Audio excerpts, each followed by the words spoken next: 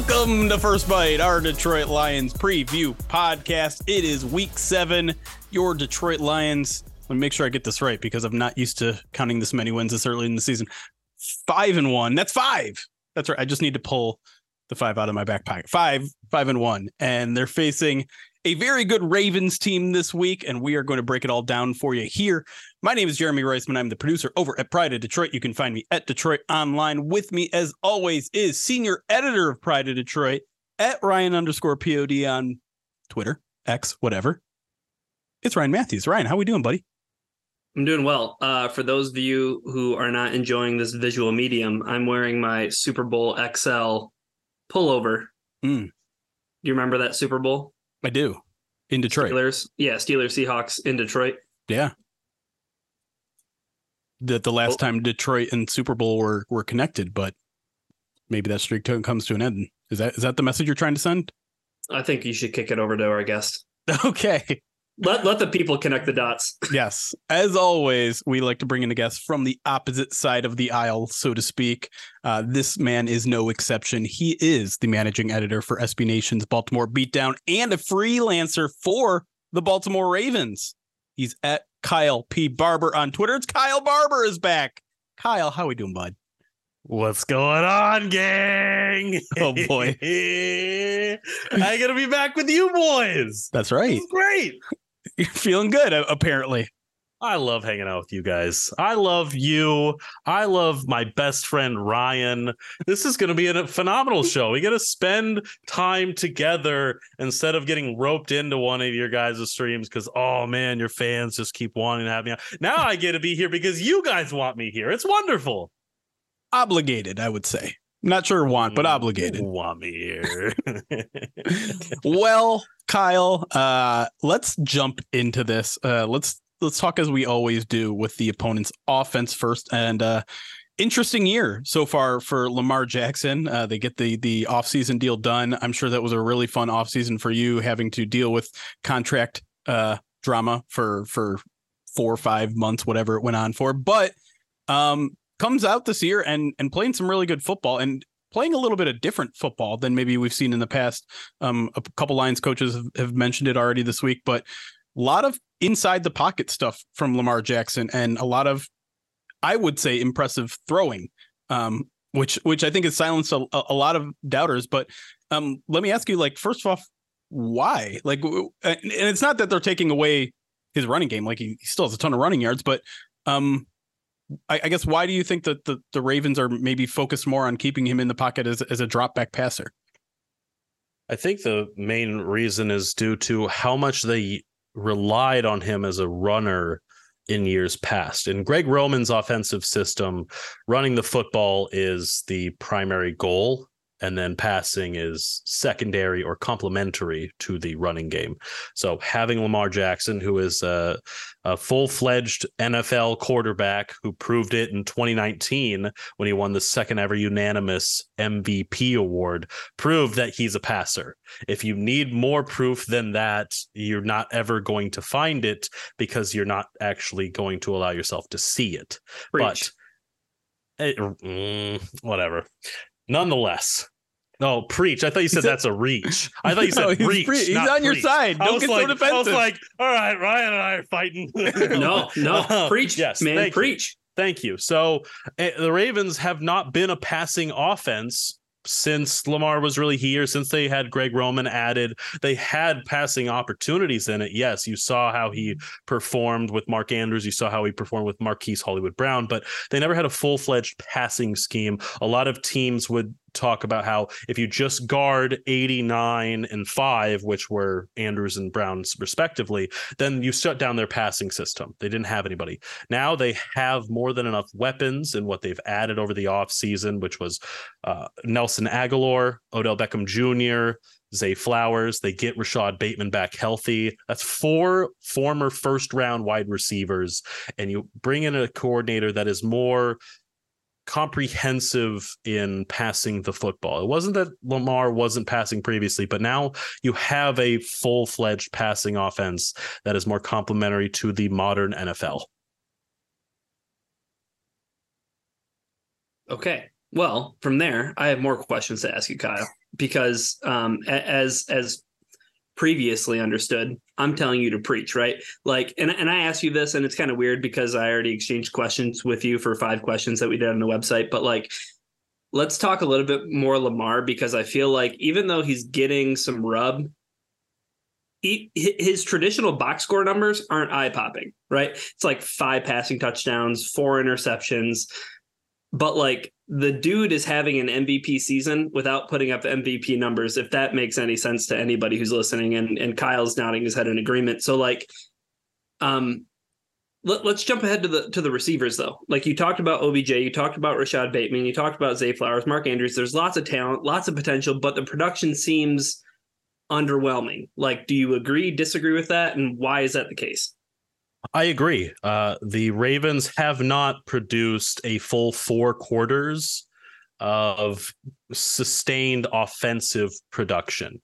Todd Monken today, when we asked about it, spoke on how they have yet to really put everything together. He's not pleased with how the offense is. When he was asked, are you pleased with how you've come together in the first 6 weeks of the NFL? He said, pleased isn't the word that I would describe it as, because they haven't done enough. They've been successful. They are 3-2. They could arguably be 5-0 if not for 2 complete meltdowns of their own doing. But overall, a lot of it has to do with just the offense not delivering consistently. They are some of the best. They're one of the best offenses to begin each game. They have scored first in each of their first 5 contests. The problem is they have yet to sustain that. As the games go on, the offense seems to struggle more and more. And by the 4th quarter, they're one of the lowest ranked offenses by success rate and EPA and yards per attempt. So it's a problem that that's yet to really deliver.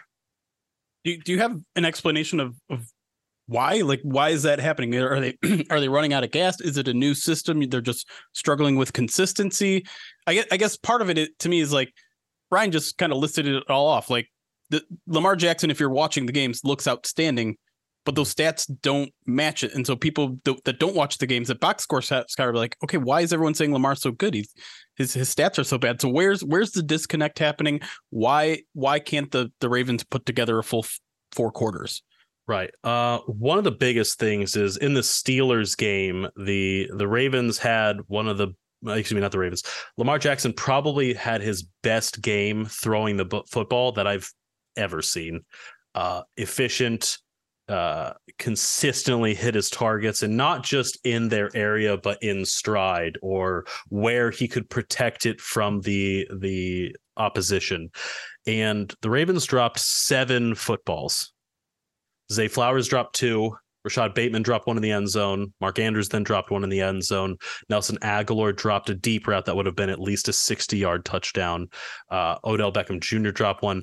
Suddenly, it became this incredibly contagious problem that overshadowed Lamar, who would have had easily over 300 yards and 4 to 5 passing touchdowns. They did it just purely if where they caught the ball and gained 0 extra yards after the catch, that he would have been well over 300 and had 4 touchdowns, just because of how solid he's looked as a receiver, as a passer and as a quarterback. He's using a lot more efficient throws. They're doing more wide receiver screens, which is certainly a reason for higher completion percentages and shorter throws, because they have guys that can get open in quick short bursts, and that's been an area that they have the talent to maximize that area. Zay Flowers is an explosive wide receiver. His agility, his stop-start speed, getting him the ball in space as under screen options, and having one guy come out, for blocking and those bubble screen options.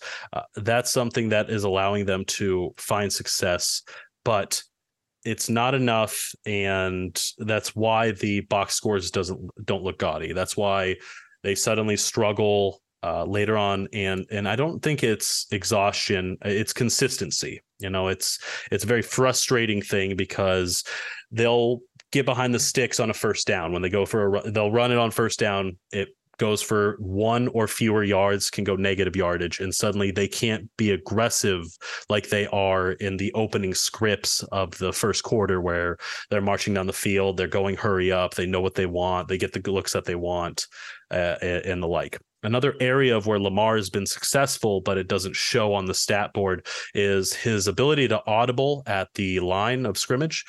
2 of the biggest plays from last week were audibles that he did. He audibled for the Odell Beckham catch on the slant route that went for 32 yards, I believe. He audibled for a Nelson Aguilar play that went for another 20 plus.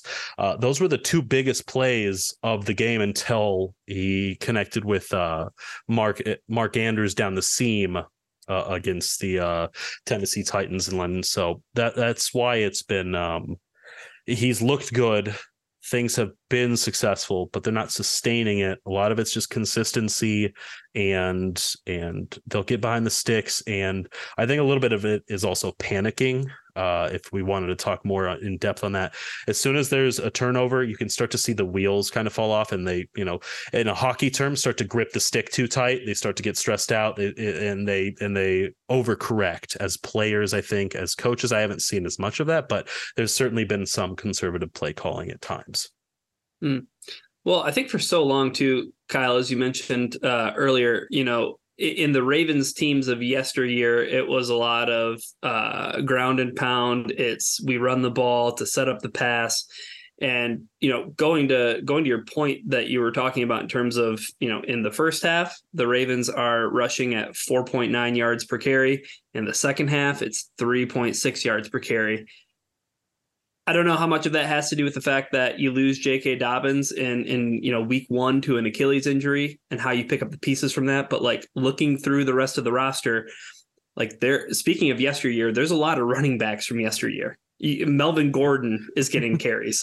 Kenyon Drake is playing. You know what I mean? So how have the Ravens kind of picked up the pieces of the running game? And I mean, they rank really high in DVOA. I mean, their rushing rank is 4th. Is that a product of Lamar Jackson is, still doing some things as a rushing quarterback, or where are the wheels kind of falling off for that Ravens ground game in the second half? A lot of it is simply having the most dynamic rushing quarterback in NFL history. I mean, that alone is going to add an extra half yard to a full yard per carry attempt, just as not only for himself or as a team, but for the running backs. Having him always as a threat on the options and on the handoffs amount to the Ravens getting just even the split second difference to push past and get an extra half yard to a full yard. It feels like, just mathematically.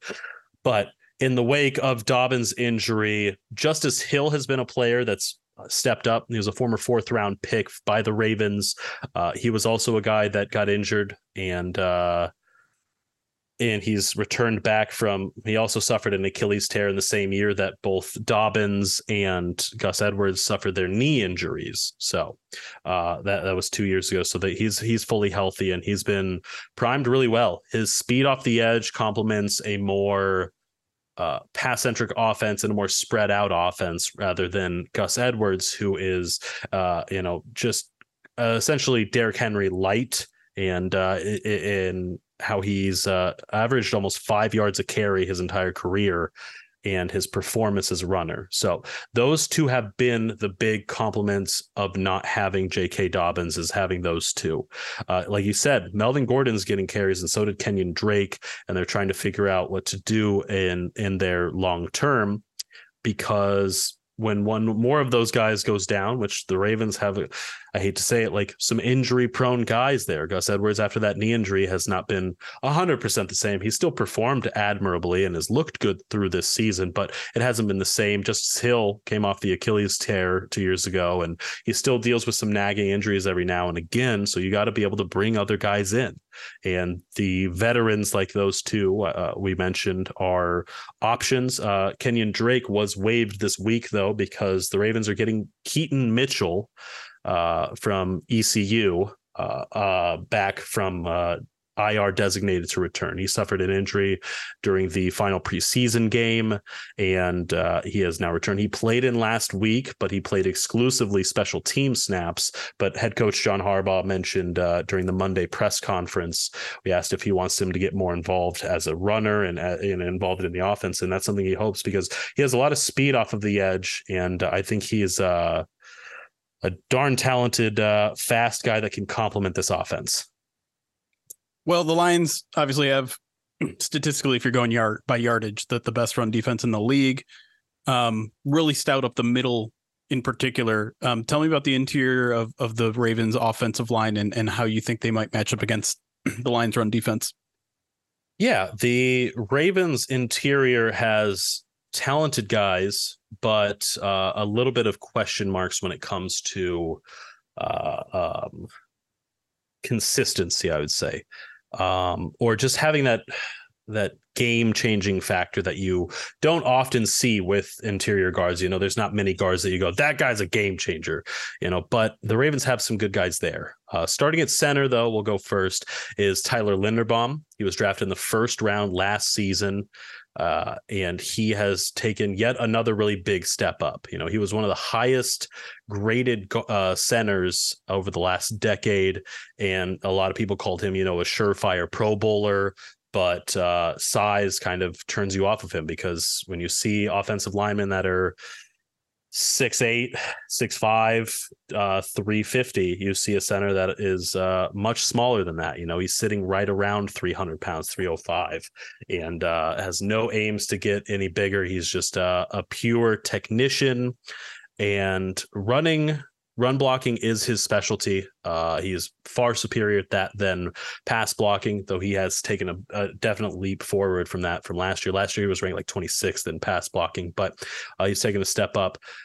He struggles against really big defensive tackles. People that whooped him last year were Quinnen Williams, Vita Vea, Cameron Hayward, the really big name, talented defensive tackles. So that's all going to depend on the performance from the defensive line of the Detroit Lions. But in regards to that, the run blocking, that's something that you can be confident in Tyler Linderbaum if you're a Ravens fan, and that'll be a good competition for this game for sure. On the guards, you do have John Simpson, who was brought in as a free agent from last year. He's been consistent, nothing exciting to write home about, but nothing that's causing destruction for the Ravens offensive production. He's just a cliche, you don't hear his name called, he's doing a good job kind of player. And at right guard, you have Kevin Zeitler, who is infamously known as a guy who gets snubbed from the Pro Bowl just about every year, to where his wife even mentions it each week that each year, that she's looking forward to yet another year of Pro Bowl article snubs featuring her husband lists on websites. So, the interior of the Ravens offensive front is solid. I won't say they're outstanding, but I think they're good. But Zeitler's shown a little bit of age. At least he did through the first few weeks. The last two, he's looked to have turned a corner, but we'll see what happens when you go up against one of the best in the NFL. I think the last question I have for you, Kyle, and it's something that's probably at the forefront of a lot of Lions fans, thoughts as we head into this week here against the Ravens, is the age-old question of what is Aaron Glenn going to do to prepare for a mobile quarterback? And it's not just it's not Geno Smith mobility, right? It's not Desmond Ridder mobility. It's we're talking about, as you said, one of the maybe, if not the greatest running quarterback of all time in Lamar Jackson. So I guess I want to ask the question from this perspective, Jeremy, too, is that the Lions are a team that does not blitz very often, right? They are a team that does not send extra defenders. Have you noticed this year, Kyle, is Lamar more affected as a passer when they send extra pressure? When teams throw an extra defender at Lamar, does it seem like pass defenses could hold up a little bit better against Lamar when they have that added pressure? Right. Last year, cover zero blitz schemes were the bane of the Ravens' offensive weaknesses. It was something that was recognized in a primetime game against the Dolphins, where the Dolphins sent cover 0, I believe, 20 plus times in that game, and it just debilitated the Ravens offense. Since then, head coach Harbaugh has worked very hard to try and remedy the situation, and they switched offensive coordinators, I think probably because of the struggles there and a litany of other issues that just fans were kind of fed up with the coordinator, and the Ravens needed a fresh face in that position. Through the first 6 weeks, I think that the Ravens have done well against the blitz, at least far superior to what they did in previous, but I think that there's still problems with Jackson against the blitz. I think if you sit back, Jackson's going to be able to eventually find something. This is an area that aggressiveness, being a sword, is superior than being a shield as a defensive unit. And the Lions might have to get a little uncomfortable if you're saying that they blitz so infrequently that they might have to start sending extra guys. But you have enough talent on the edge, I believe. The Detroit Lions defense has enough talent on the ends to where you can only send 4 and still get home. That's a huge success. Any defense is successful when you can send 4 and get there. But if you have 5 going, if you have 6, suddenly, there's only so much time Jackson can get. And yes, he's going to make a play or two. He's going to escape. He's going to evade. He's one of the most elusive players, I think, in the NFL right now. But I think you're also going to get yours too. And if you can stop a 2nd and 8 and turn that into a 3rd and 13, that's where the Lions can really sit back on 4 and find something to gain. But overall, I think as a defense, you might see more blitzing from the Lions than in weeks past. Yeah, it's certainly an interesting dilemma, right? Because if you send blitz and you run past him or it doesn't get there, Lamar's going to make you hurt. And that's why I think, the Lions in the past with other mobile quarterbacks, and Ryan pointed out, they haven't faced a mobile quarterback like this probably since they faced Lamar Jackson in 2021. But their game plan is typically like contain, just don't let him out of the pocket, slowly close in around him, and hopefully you get the pressure around him. And you have to wonder if that's going to be the game plan again this week. Last thing before we head to our break and switch things around here, Kyle. Obviously, the Lions are having a fantastic year defensively. You got Aiden Hutchinson, Brian Branch is expected to come back this week. A bunch of leaders in the secondary. Alex Anzalone is having a career year. What if you were the Ravens offensive coordinator, and I hope that one day you will be, what is the one thing that scares you the most about this Lions defense this week? I mentioned this in Ryan and I's 5 questions, which you can check out on prideofdetroit.com. Well done. Is Aiden Hutchinson. Aiden Hutchinson. Yeah. I think that his ability as a rusher is showing significant growth in the few things that I've watched. So I'm assuming Lions fans are loving what they've been seeing, watching every single play from him. He lines up primarily, from what I saw, as a Leo or the left outside linebacker. So he's going up against a lot of right tackles. Yep. The Ravens have a solid right tackle. I'd argue probably a top 10 guy among right tackles in Morgan Moses. He's been, a stalwart beacon of health. He finally had to break his consecutive streak due to an injury, and he's a tough guy. So to take him out for a game and to break that streak was crazy. And he was back the next week, and he's all ready to roll.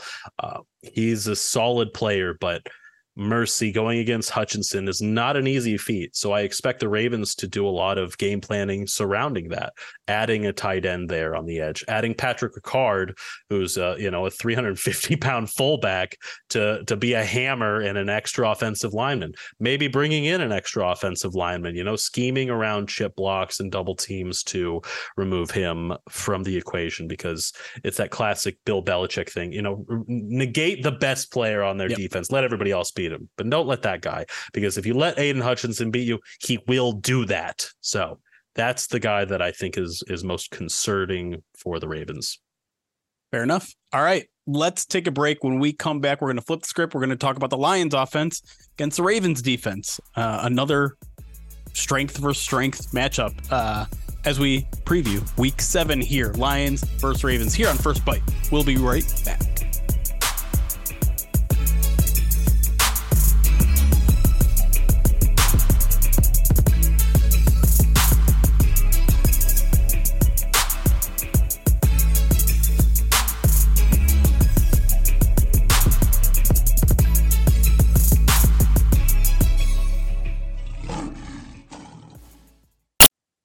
And we are back here on First Bite, breaking down Lions versus Ravens. Big NFC AFC matchup of Week 7.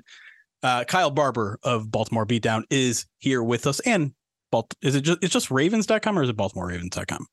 It is BaltimoreRavens.com. All right. Well, he contributes there a little bit as well. We talked about the Ravens offense. Let's move to their defense. Probably inarguably their better unit, but obviously they got a pretty good offense as well. Lions offense, probably their better unit as well. So big matchup here. Let's just run down the Ravens resume here. They're second in overall DVOA, third against the pass, 7 against the run. Where is there a weakness? Is there a weakness? Where is there an opportunity to exploit and follow up? No, actually just answer that one first. We'll follow up later. As for the Ravens defense, I think they are what the numbers say, which are one of the best defenses in the NFL. They've been, you gave all the numbers to it, but as for weaknesses, very few. A lot of it comes down to injuries. The Ravens, when healthy, have studs across the defensive line, at outside linebacker, inside linebacker for sure. Cornerbacks, they have some talent, and safeties, they arguably have the best safety tandem when both Marcus Williams and Kyle Hamilton are healthy. And then they run 3 safety looks, and Geno Stone is involved in it. So when healthy, they have a lot of talent. But right now, Marcus Williams is not healthy. He's dealing with a torn pec that he's just kind of toughing out instead of opting for surgery. It was pretty recognizable last week when going up against Derrick Henry and he's attempting to tackle him with one arm. It's not pretty. And so they have Geno Stone in there more frequently now, especially because he suffered a knee/hamstring injury when somebody kind of fell into his leg midway through the London game. But the Ravens are a fast, cerebral defense that I think are just solid all across. The Lions are going to have their hands full just as much as the Ravens are going to have the handful against this kind of offense. I think this is their greatest challenge. I don't think they've been challenged too much as a defense, but depth is solid everywhere, but I'd say cornerback. I think that's where the Lions could thrive. If there's any weakness, it's going to be in the cornerback depth. Marlon Humphrey is a darn good talent. Brandon Stevens has stepped up a lot this season, but that third corner, who's usually splitting snaps between veterans Ronald Darby and Rock Yassin, they have kind of flip-flopped in between being consistent, they're inconsistent. They'll have great games, they'll have great series, and then they'll struggle and let up a third down reception or a big play. So that's an area to pay attention to. And speaking of, Ronald Darby was absent of today's practice, which he was not absent yesterday. So this is a new absence. We couldn't hear about it because Harbaugh was not scheduled to speak. So we'll have to find out more of that tomorrow or on Friday. It was listed as an illness, right? If I'm not mistaken. Yeah, it's an illness. Yeah, my apologies. Yeah. Jeremy, ask your follow-up question. You alluded to it a little bit, but it's the question of you ain't played nobody yet. You look at the schedule, you look at the teams, the offenses in particular that the Ravens have faced. You got Houston with CJ Stroud in his first career start. You got the Bengals in the midst of Joe Burrow's injury where he clearly wasn't 100%. You got Indianapolis, who was that the Dorian Thompson-Robinson game, or am I thinking? That was Gardner Minshew. That was Gardner Minshew. And then Cleveland, you played him, DTR. Mm-hmm. Pittsburgh, horrible offense in particular. And then Tennessee.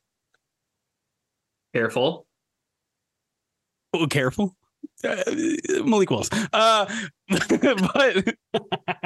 yeah, I mean, you can only obviously, go against the teams that are in front of you. But is I guess, given that now you are facing a top 5 offense by most measures, does this feel like a litmus test? Does it feel like, is there any bit of like wavering of confidence in this unit, I guess? I would say no. There's no wavering of confidence because these guys have played excellently. And, when you go up against inferior competition, you have to not just beat them, but beat them soundly. And the Ravens defense has done that. They're number one in the NFL with sacks, and that's something that going into the season, that was one of the biggest concerns was the Ravens pass rush. Well, they have 11 different guys with sacks right now. And that spans from the defensive line to outside linebackers to inside linebackers. I mean, the Ravens are flying in with everybody and taking care of business. So it's not a wavering of confidence, but 1,000%. I hate saying that sentence, but full well, this is the litmus test. Can you contend with a team that is on your level offensively to your defense? And this is a big game for the Ravens in that sense that, Mike McDonald has schemed really well against the first 6 opponents, but now it's a real deal situation. What are you going to do? Well, Jeremy, I think what's most interesting about this matchup, right, is that we're not anticipating David Montgomery playing. Hopefully the Lions can get Jahmyr Gibbs back out on the field and they can, have him kind of let his hair down and do a little bit more, as we kind of saw in the Atlanta game this year where he got the bulk of the workload, especially in carries. But Kyle, I guess my question for you is this Ravens run defense, not maybe not the strength of their defense, but pretty darn sound. I mean, allowing just 4.0 yards per carry. They've only given up 1 rushing touchdown. And I mean, to be honest, I think like maybe the majority of those yards came on a Derrick Henry run last week in London. So like, tell us a little bit about the Ravens run defense. Do you think that, this Lions run offense is really gap sound in terms of their approach, and they want to beat you between the tackles and they want to run up the middle and they want to kind of out physical you, so to speak. Have the Ravens did they run up against that last week in Tennessee and maybe there was a little bit of kind of bend, don't break? Before the 64-yard rush by Derrick Henry, the Ravens were allowing fewer than 1 yards per carry on Derrick Henry. They were completely swarming. They understood the assignment and know that wherever the ball is going in his arms, you take him to the ground, you beat him, and you beat the offensive line. You have to get through the offensive line because you can't allow him to get up to full speed. I think you're going to see a lot of that with this Ravens defensive front. And like you mentioned, that if they want to try and beat the Ravens between the tackles, it's a very hard assignment to do because the Ravens have a lot of big talented players. Michael Pierce is a monster of a man. His nickname is Juggernaut. He's got he's got X-Men's Juggernaut tattooed on his leg. He's a big fella. And he's equal parts pass rusher and run stopper, and he's damn good at both of them. So it's going to be tough to get through there. And when you do, you still have Justin Madubuike, Broderick Washington, sophomore Travis Jones, and then Patrick Queen and Roquan Smith are the best inside linebacker duo in the NFL. They say it outwardly when we ask them if they believe this. They say it each time because Roquan Smith is a all-pro inside linebacker, and Patrick Queen is just continually progressed and proven that, when you draft a guy in the first round, they don't immediately set expectations that they are not a bust. They have to develop, and some rookies take more time, especially a player that, didn't play a lot of college ball like Queen had. He only, I believe, had like 7-8 games on his resume because he played with LSU and was in and out real quick as a starter anyways, excuse me. But that duo is going to be really tough up against a really good running attack that likes to do the same. Like these are 2 units that love and relish being physical. And I think that might be one of the most fun aspects for Ravens fans and Lions fans to watch is who wants to go get it. Who's got the grit, all the cliche phrases.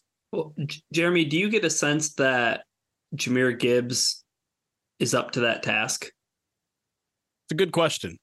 But I don't want to say he's not, but I think the Lions might be just let's not play that game this week.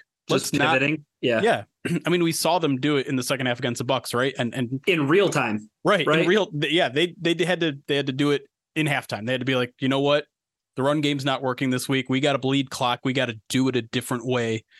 And that's not easy to do against a Bucs team that likes to blitz a ton, that gets a ton of sacks as well. It's not going to be easy to do that this week either against the team that with literally the most sacks in the league, a team that sends a lot of pressure as well.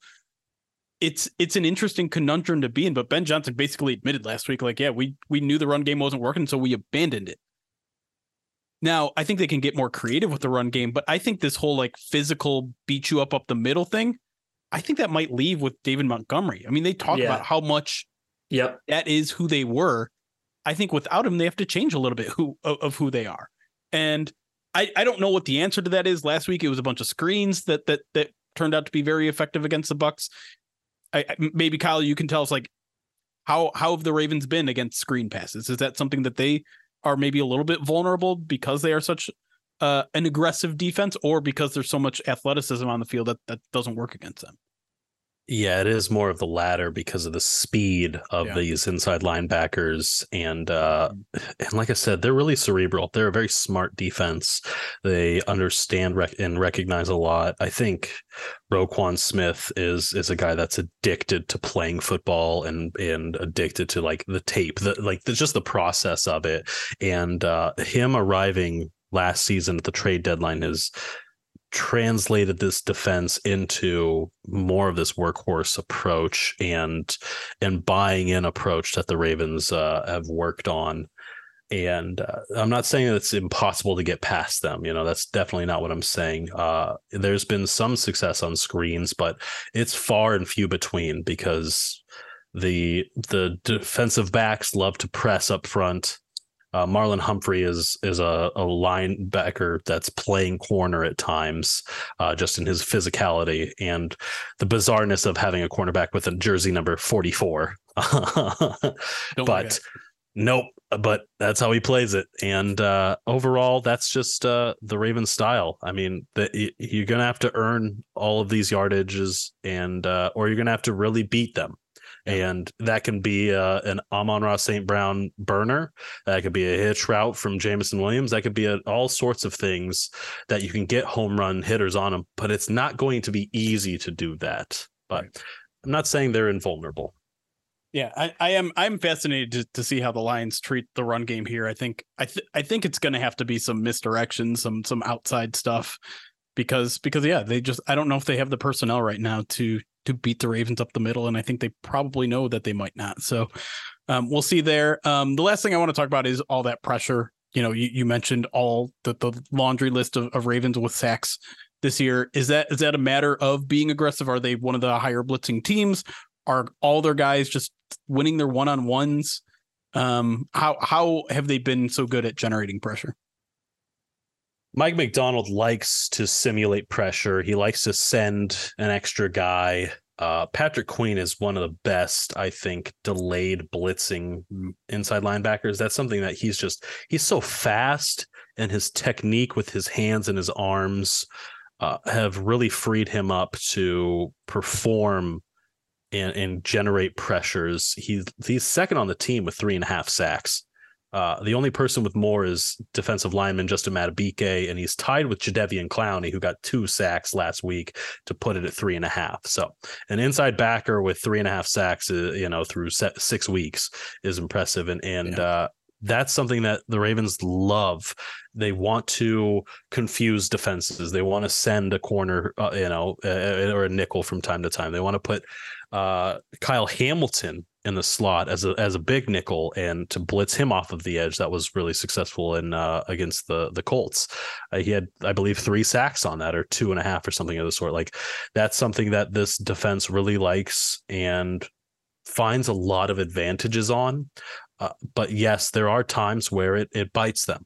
The Steelers kind of said it out loud when George Pickens caught the 41-yard game-winning touchdown over Marlon Humphrey. They knew in late in the game, in that situation, middle of the field, that the Ravens have a tendency to go cover 0. Yeah. And you saw Kenny Pickett call out for an audible. They got the look that they wanted, and they sent George, Pickens on a one-on-one against Humphrey. And Pickens has had Humphrey as kind of he's big brothered him a few times in their meetings, at least at Heinz Field, and he did so again. So that's an area that the Ravens like to send a lot and be aggressive. When Mike Macdonald was originally hired, I asked him about the transition between Don Wink Martindale's defense and what he is, because he was under Wink Martindale's program before he went to Michigan and came back. He was originally with the Ravens. He was the linebackers coach. And I asked, like, what is going to change stylistically? And he said a lot of it is the same.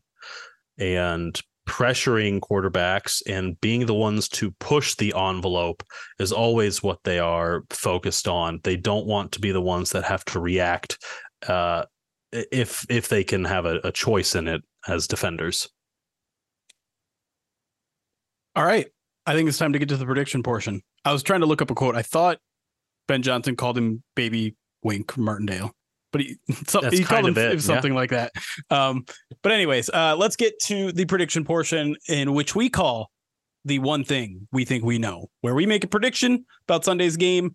Doesn't have to be a game prediction. Doesn't have to be a record prediction. Doesn't have to be a prediction about the game. Don't make a prediction about the weather, to be clear.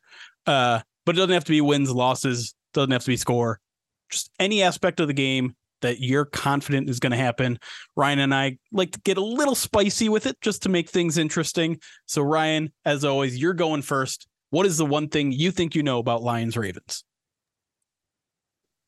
I think the one thing that I know about Lions Ravens is this game. I think with this game, you're going to learn more about the Lions than you have in any other game that they've played so far this year. Another litmus test game. Yeah, I mean, it keeps on happening every week, right? At some point, you have to say, like, no. But here's what I mean. Earlier, we talked about David Montgomery. I think we've kind of spoke ad nauseum about how essential he is to the vision of this Lions offense, right? I think last week we saw the Lions react in real time and create a game plan in which they felt comfortable enough to attack the Bucs in a specific way. I think this week, again, you get a Ravens defense that I think is, I honestly think that they're a better unit than the Tampa Bay Buccaneers.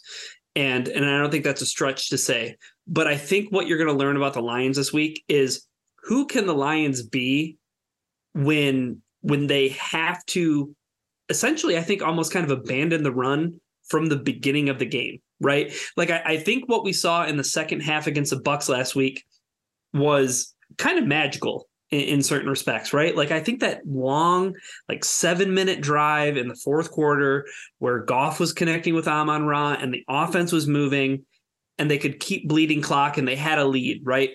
Well, they had a lead.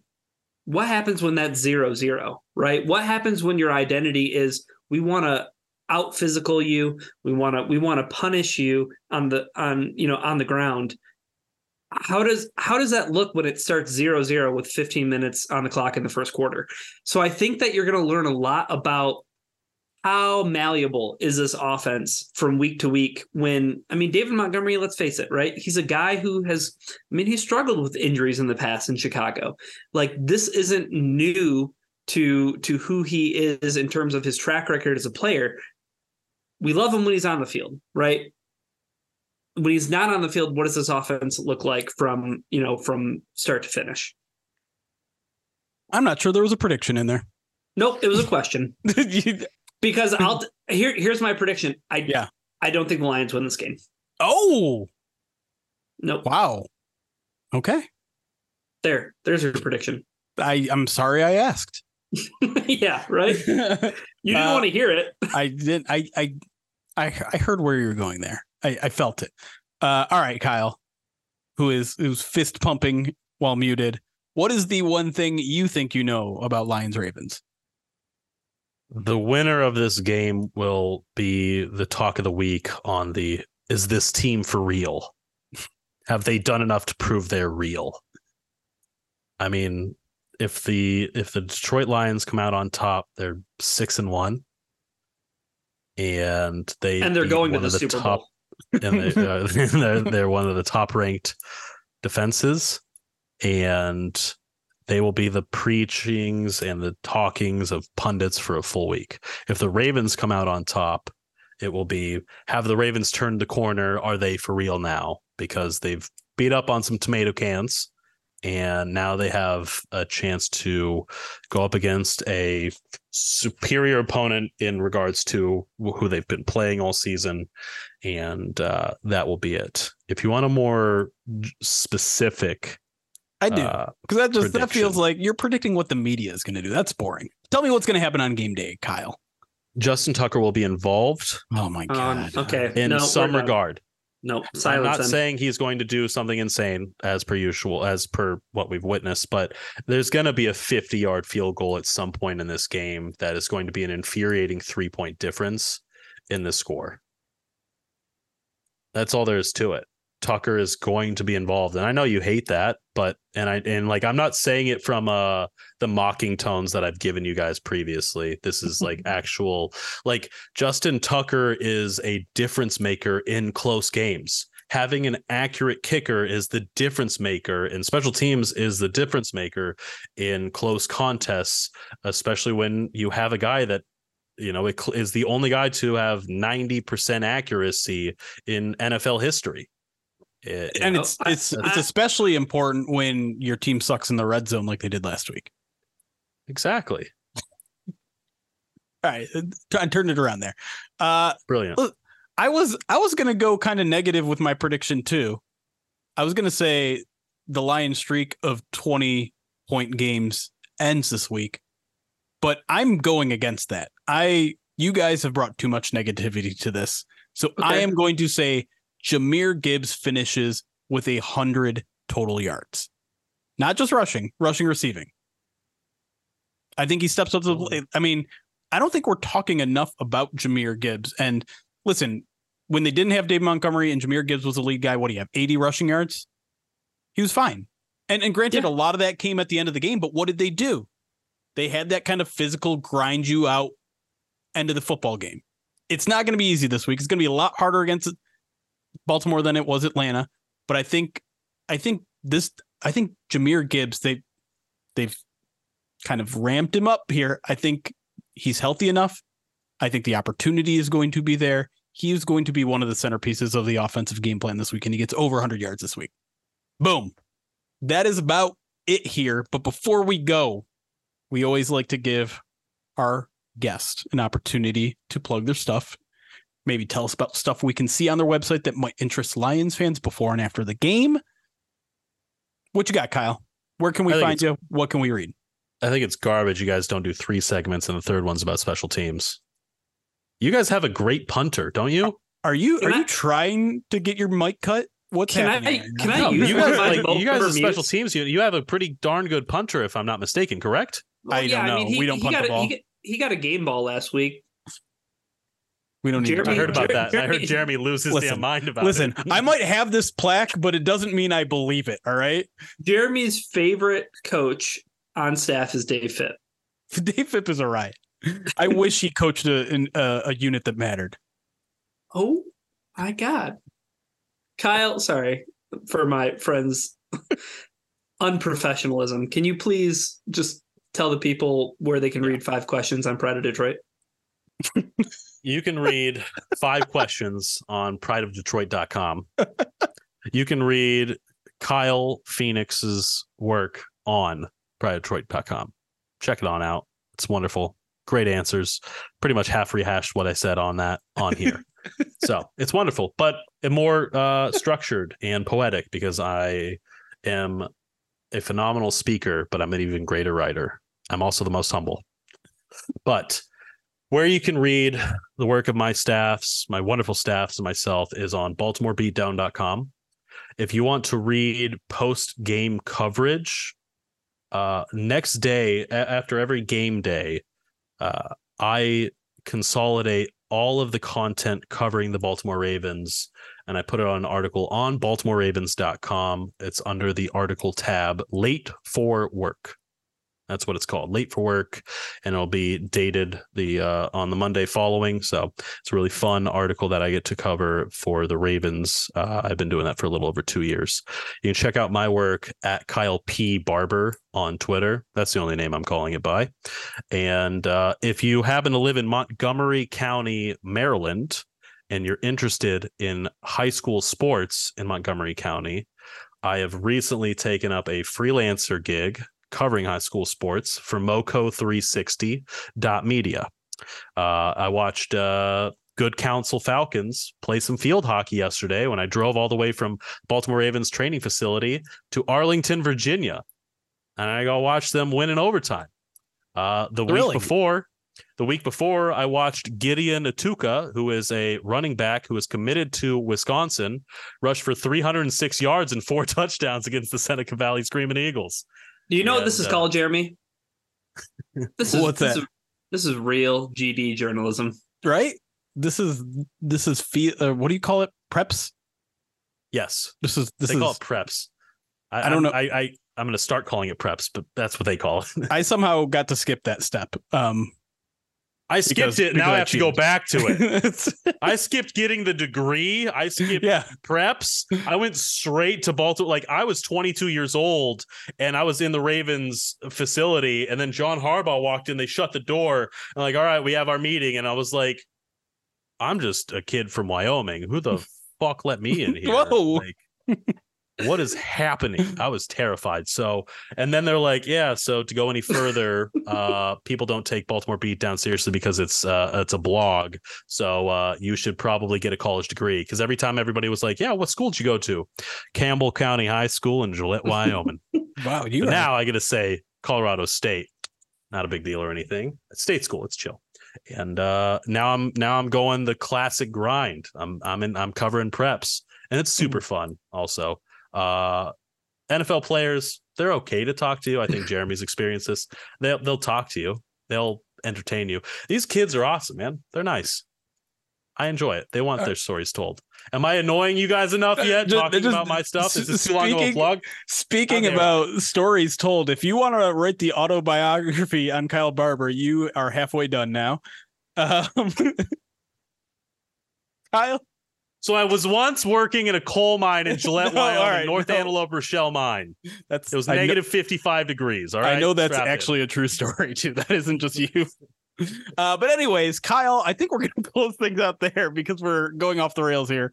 But if you want more of this conversation, you should always join us live on Twitch because we have these sort of conversations during our breaks. You can watch a replay of this podcast where we talk more about weird stuff like coal mining, I guess. And that's not a euphemism. But we're going to call it there. Thank you all for listening. We'll be back after the game, Madden Sim, happening on Saturday morning if you want to join us on Twitch. But until then, for Ryan, for Kyle, for Artemis, Kyle's cat, we'll see you Starside. Just kidding. No. I don't know why I said that. Whoa. I don't know. I just got inhabited by the spirit of Chris. It's chaos. Be kind.